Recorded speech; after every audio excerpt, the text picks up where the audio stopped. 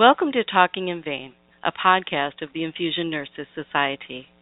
I'm your host, Dawn Barrett, the Infusion Nurse Educator for the INS. My guests today are Stephen Rowley and Simon Clare. Stephen Rowley is the Clinical Director for the Association for Safe Aseptic Practice and the originator of ANTT Clinical Practice Framework. The Association for Safe Aseptic Practice is a nonprofit, non-governmental organization with a global purview.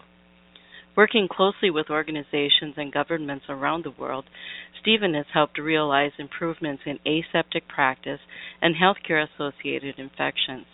His peer-reviewed publications are widely cited, and as a leading opinion leader and expert on aseptic technique, he lectures internationally. Simon Clare is the Research and Practice Development Director at the Association for Safe Aseptic Practice. He has been a registered nurse for 29 years and a clinical nurse specialist for 16 years.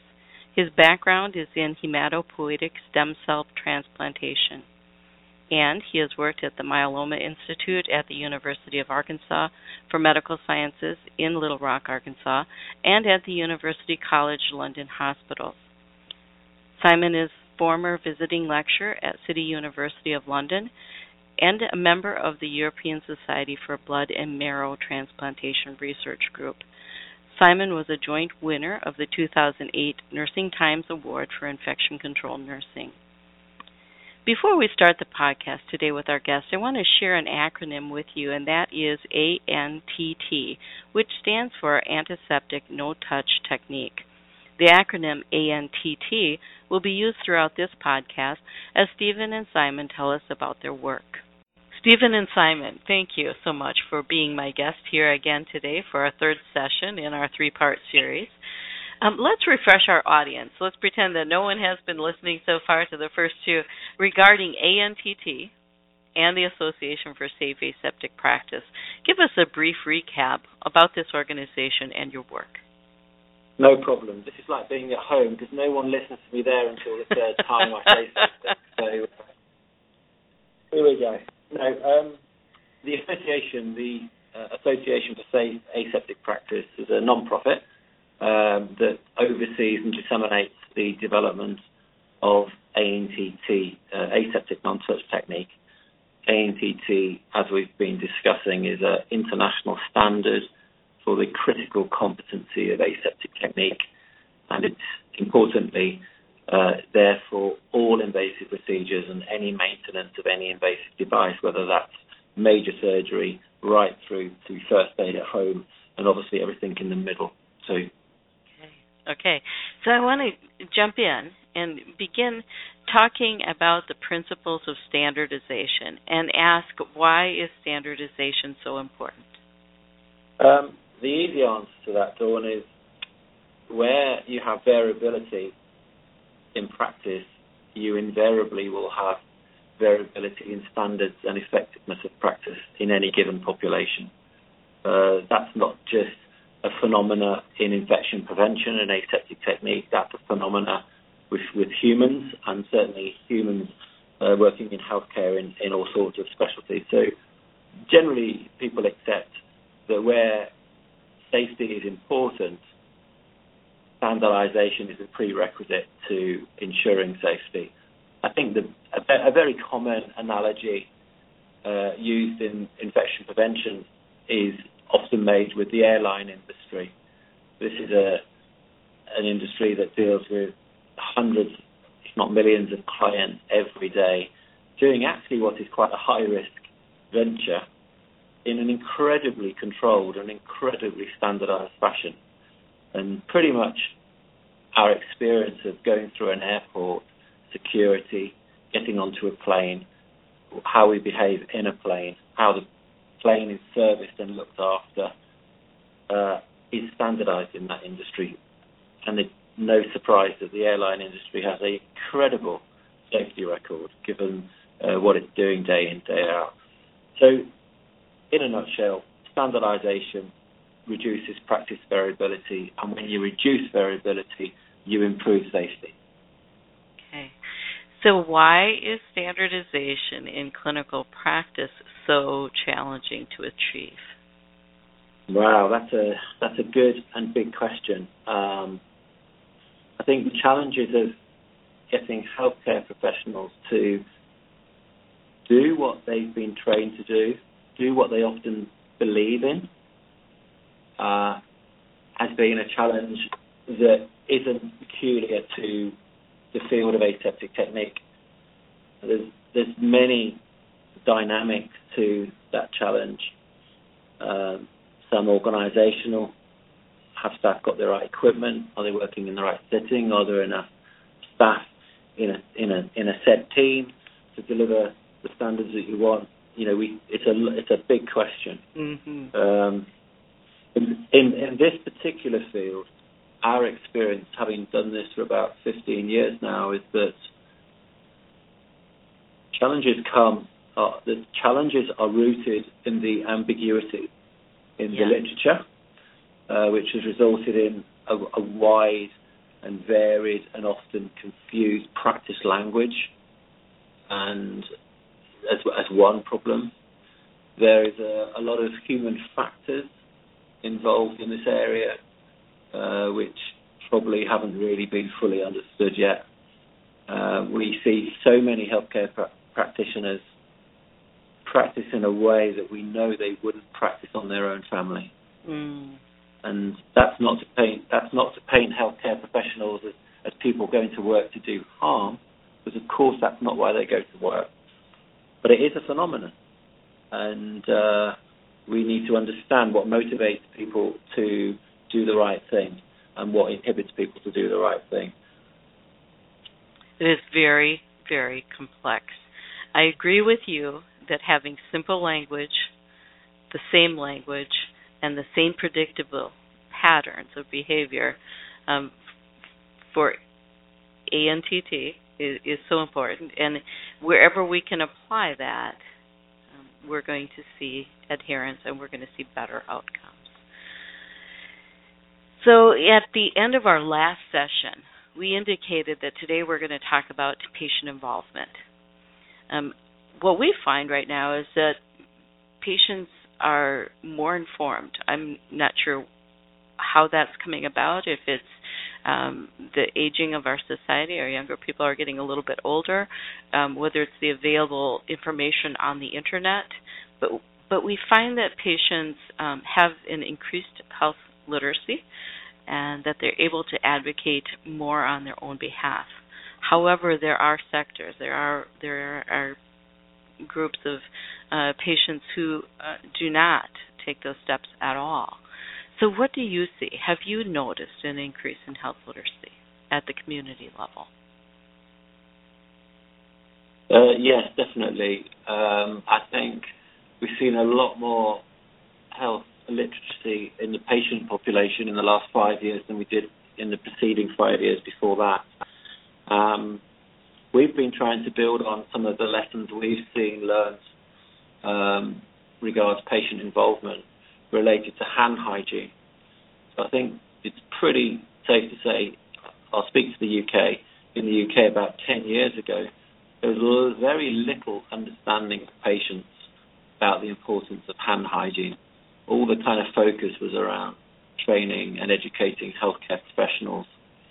When people realized there was a lot of scope and advantage to be had in educating patients, there were a lot of initiatives here in doing that in terms of poster campaigns, video resources, and so on. And it's now absolutely a common event for patients, not all patients, but many patients, to feel confident enough to challenge healthcare professionals if they don't see hand hygiene. At times they expect it. So we looked at that with interest, and a few years ago now we started to develop some campaigns of our own around that. One of the campaigns that we formulated was trying to synthesize the ANTT practice framework into a much more simple, patient-friendly concept of which we could build on that education that has been given to patients regards hand hygiene. And what we did was we boiled down, if you like, the framework to 6 components. And we devised a set of posters that essentially articulated ANTT in its simplest expression by that point into 6 steps. And we created a 2-sided poster. So the first side of the poster was intended for healthcare professionals with the same message, that aseptic technique can be boiled down to 6 important steps. Do these all the time and patients benefit. And then on the flip side of that poster, we reduced the steps down to 4, because 2 of them we didn't feel patient really needed to be involved with. That was to do with risk assessment and something else that escapes me at the moment. So the patient's poster only had 4 steps, and it basically said to patients in patient speak, this is what safe aseptic technique looks like. If you don't see these 4 actions when you're having a aseptic procedure, feel comfortable to raise a question with either that practitioner or maybe the ward manager or your clinician, whoever you feel comfortable with. But building on that concept that patients aren't stupid by any means, and can definitely, a lot of patients have a thirst for this kind of knowledge and are very grateful for it when they get it. Okay, so you've just given go ahead, I'm sorry, Stephen. That's what I was just going to say. We also work with a number of patient organisations internationally. You know, they're growing in number. We've worked with organisations, patient organisations, to do with MRSA and Clostridium difficile and general patient organisations and so on. So we channel quite a lot of effort to work in partnership with organisations like that. Okay.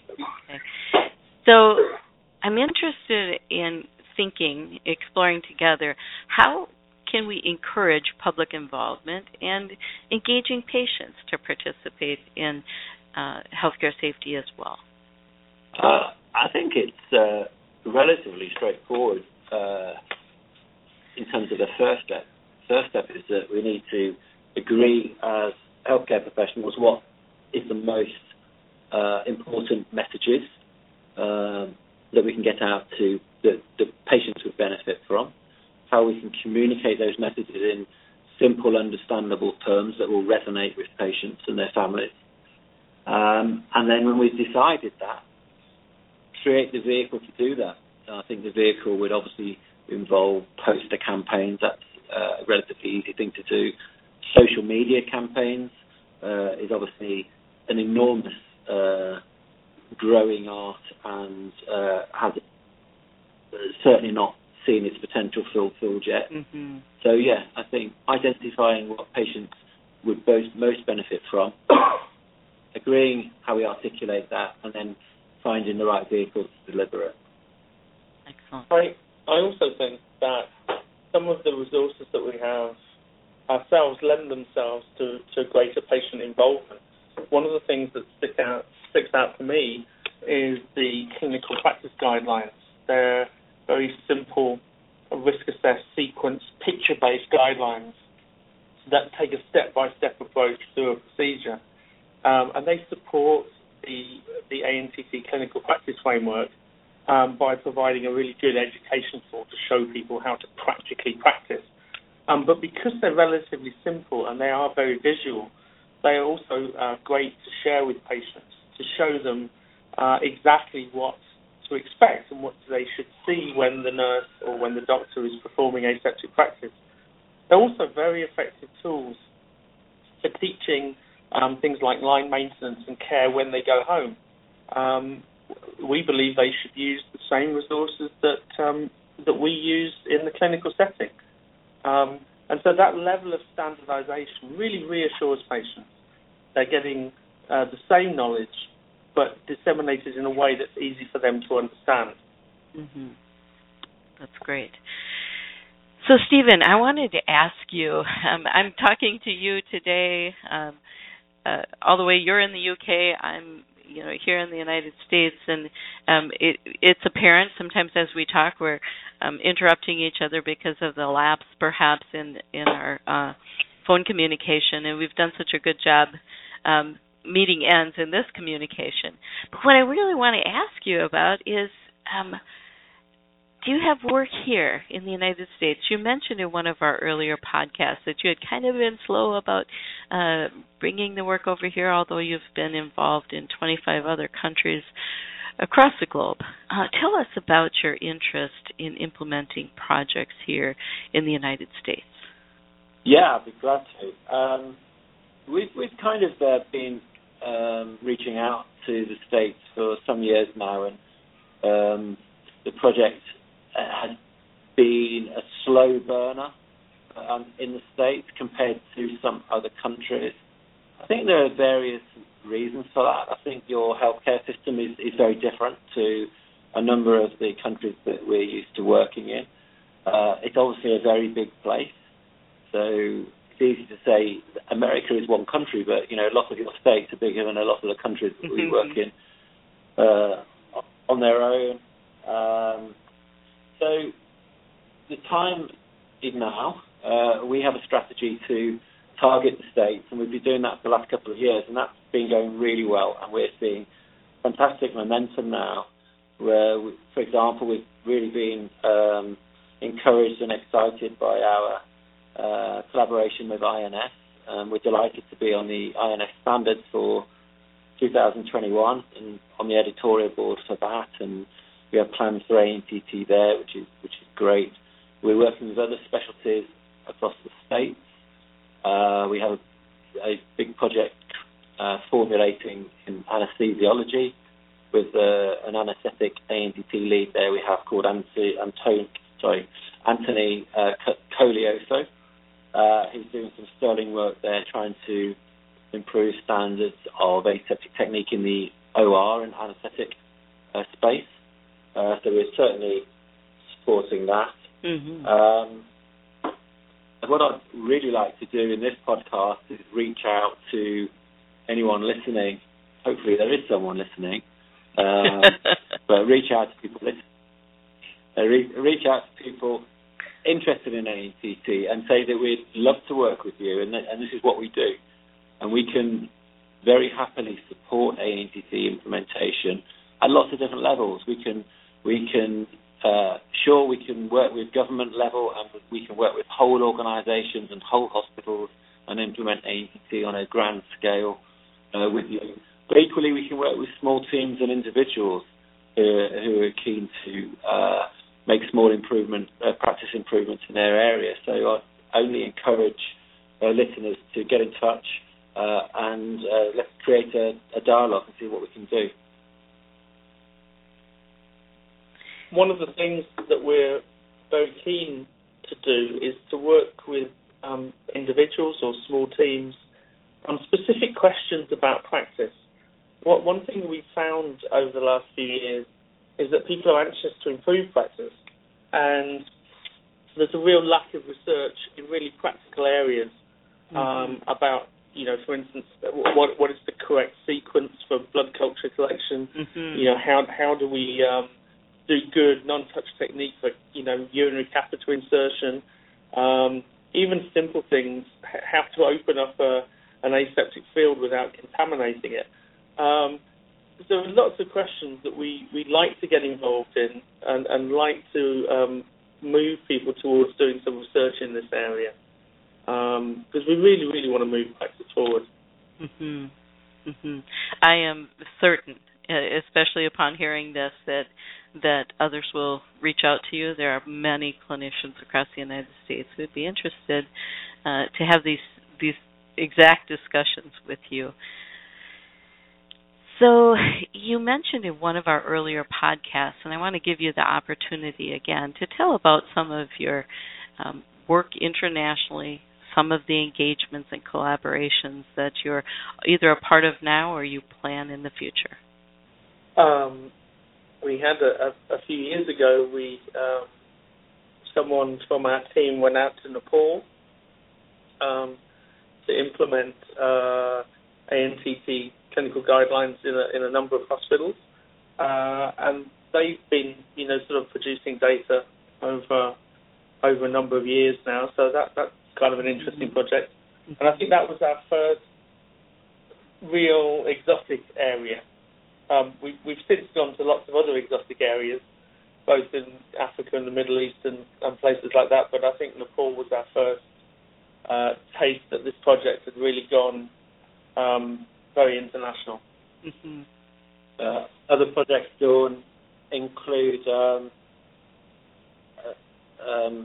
work with the emergency services is something we're really involved with at the moment.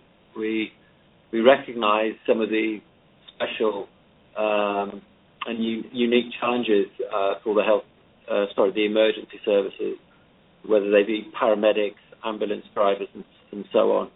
And we developed a concept called Emergency ANCT last year, and this is proving very popular with this field of professionals. And it's basically a way of teaching ANCT in its most pragmatic sense. So, for example, if you're sitting upside down in a car with a patient who is upside down in the car, which is overturned, and the patient's in a bad way, then practice is different to when you're in a controlled environment in a hospital. Absolutely. And sometimes has to be. And it's about trying to recognise that and support those practitioners to be able to focus on the quickest and easiest ways of achieving asepsis in any given moment relative to the risks the patient faces at that point in time. So that's something we're very excited about. I could go on with, it's a long list. We're really excited about a book we helped Nancy Moreau with, who's very well known, as you will know, in the States, on vessel health and IV practice. We wrote a chapter on ANCT and that, and I think Nancy needs to be applauded for engaging with ANCT and realising that the varied practice language was a problem and going to be a problem for her writing a book where she wanted to reach out internationally. So right at the beginning of the book, she explains this variation and says, this book, whenever it's talking about aseptic technique, is going to talk in the ANCT practice language. So that was a really nice project. Mm-hmm. We're working with humanitarian groups in various places, exotic places, as Simon says, at the moment, which is taking a lot of our interest. We're off to Russia. I think I might have mentioned that on a previous podcast. We're hoping to build on some ANCT standardization that we've seen develop in the last couple of years out there. We're working with a big neonatal organization to standardize practice across neonatal care in Russia, and we're trying to, on this trip, extend that to all Russian healthcare, but that's obviously in evolution, but growing nicely. But yeah, we're really busy and very energized by people's enthusiasm for ANCT. I certainly really appreciate the fact that you've been able to set aside this time to record these podcasts for the INS and for our guests who listen. And we are nearing the end of our third podcast here together, the last of this series. So there are times where I like to ask my guests if there is one thing that you would like to have people remember. Tell me what it is. And Simon, we're going to start with you. One thing, I would say that the standardization is the key, and I think you talked about this earlier, is that being able to standardize aseptic technique with a common practice language will go an awful long way to improving patient safety. So for me, it's about standardization. It's about having a standard way of talking about something, giving people the tools to do the same thing in the same way, with the same equipment, and everybody know almost instinctively what's happening anywhere in the world. That's a very powerful thing. Very good. Stephen, how would you answer the same question? Yeah, I think because Simon stole what I was going to say, I would say that I think it was Einstein said that doing the same thing over and over again and expecting a different outcome was the definition of madness. And I think in that light, we've been doing the same thing in aseptic technique for about 100 years. And to keep doing the same thing would be madness. ANGT has, for lots of luck, found itself creating a niche where people can do something different in aseptic technique and get a different outcome. And that's improving practice by reducing variability. So let's be less mad and get this job done. Thank you so much. So this concludes this session of Talking in Vein, a podcast of the Infusion Nurses Society. I want to thank Stephen Rowley and Simon Clare from the UK for being my guests today, and thank you for listening.